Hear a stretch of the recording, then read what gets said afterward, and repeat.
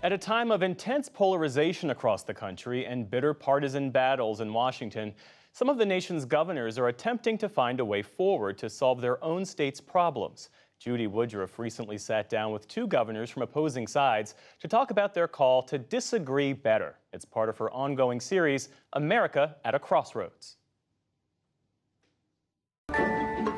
Hello, I'm Eric Holcomb, Republican governor of Indiana. And I'm Clint Lamb, Democratic mayor of the city of Sullivan. Republican and Democratic leaders sitting down for a meal. And like any good neighbor, we'll continue to disagree on plenty of things. Like barbecue, tax policy, or who's the bigger cheese fan? Encouraging Americans to engage in respectful dialogue. But we can have our differences without being divisive or hateful. This series from the National Governors Association is the brainchild of NGA President Spencer Cox. You and I probably disagree on a few things, and that's okay.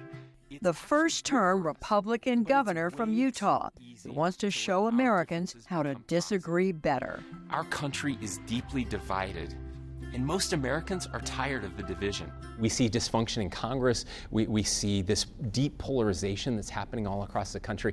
And so we had this crazy idea that we could focus on disagreeing better, reminding Americans how to disagree without hating each other, and how to try to actually find solutions to some of our biggest problems. Last week, as governors from across the country gathered in Washington for their winter summit, I met Governors Cox and Wes Moore, the first-term Democrat from Maryland, at an event hosted by the Economic Club of Washington to talk about why they're pushing this initiative now. It's been a fantastic opportunity for us to remember that there's nothing more un-American than hating our fellow Americans.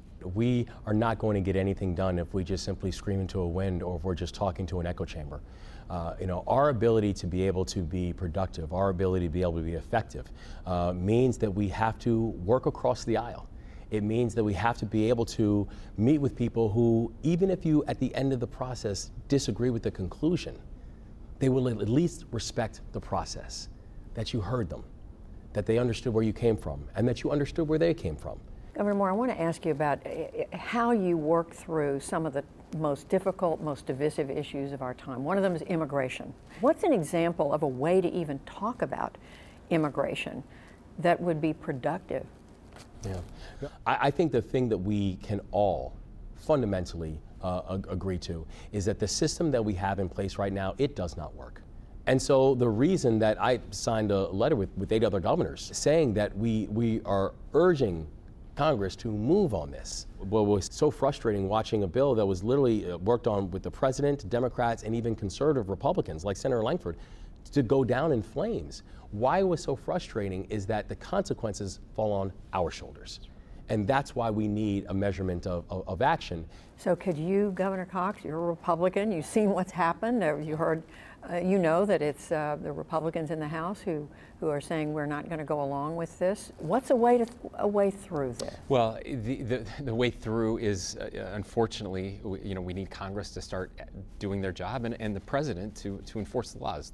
It's really that simple. This is the least divisive of the most divisive issues. If you poll Republicans and Democrats, everyone agrees. They just do. Democrats believe we need to secure the border, and Republicans believe we need to fix legal immigration. I can tell you right now, if Governor Moore and I were asked to solve this problem, even if you just had all 50 governors solve this problem, we could sit down and do it in a weekend.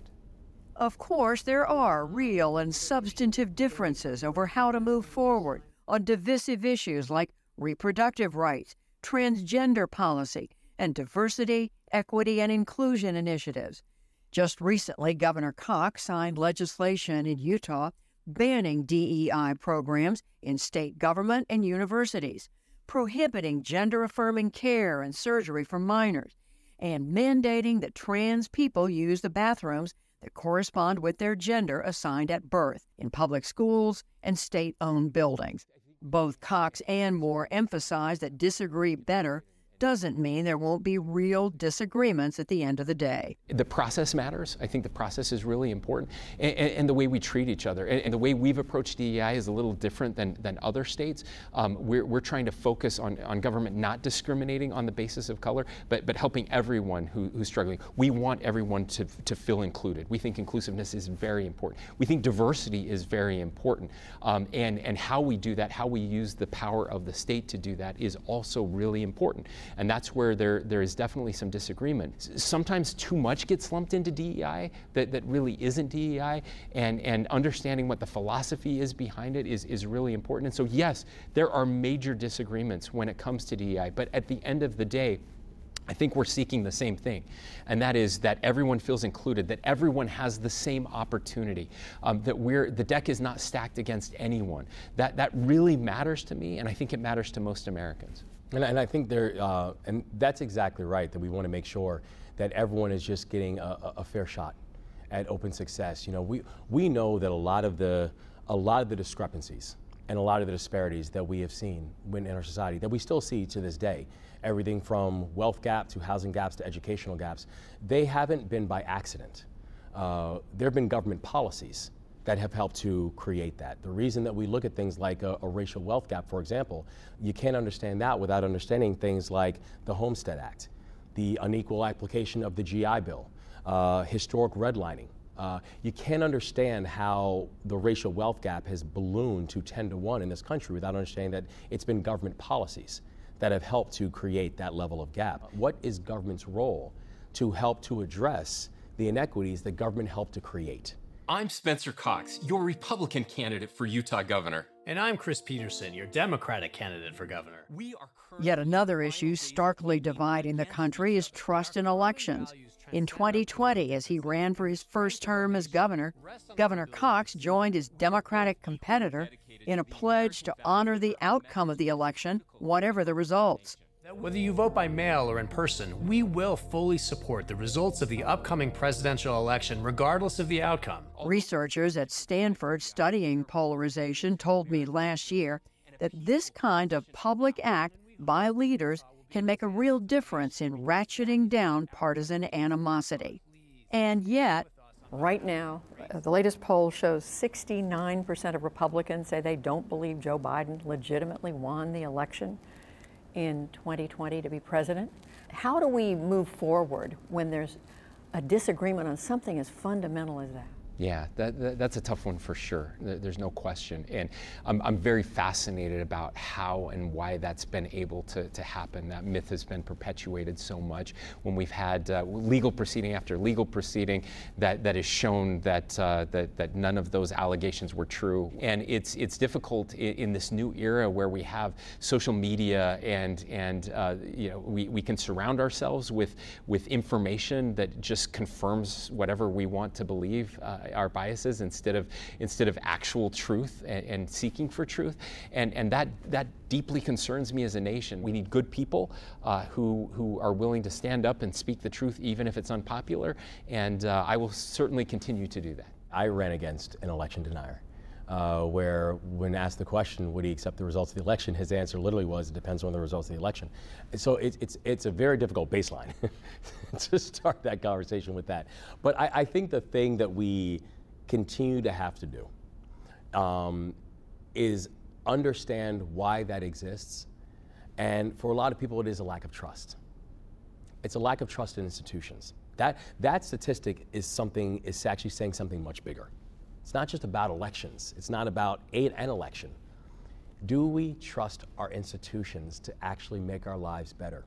You're all about trying to get people to listen to the other side, and yet the person who is a likely Republican nominee for president this year is someone who seems to pride himself, Governor Moore, on being a divider rather than a uniter, and that is former President Trump. How do you do this work under those circumstances?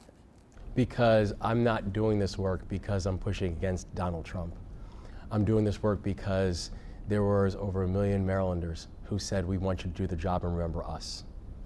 I don't get up in the morning and think to myself, what do I have to do to combat the ills of Donald Trump or his vitriolic language or the absurdity of some of the things that he says on a repeated basis.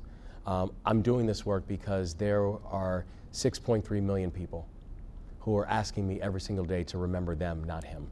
When we elevate kind of a single election, it leads to more problematic behavior. If this really is the most important election in the history of the United States, then every side should be doing everything possible to win, even if it's maybe not legitimate, right? And that's a dangerous way to look at things. Our country is bigger and better than any single person or any single president. We have 50 states where we're innovating, where we're stealing ideas from each other, where we're fixing actual problems. America is so much better and more resilient than Joe Biden or Donald Trump. And thank goodness we are, because that's how we've made it through the last 8 years, and it's how we're going to make it through the next 4, no matter who gets elected. And so I believe in us, I believe in the American people, and I believe that we should be engaging with the American people to find out why they feel so attacked all of the time, and to try to make life better for them. A call to all Americans to focus on finding solutions, compromise, and listening to each other. For the PBS NewsHour, I'm Judy Woodruff in Washington.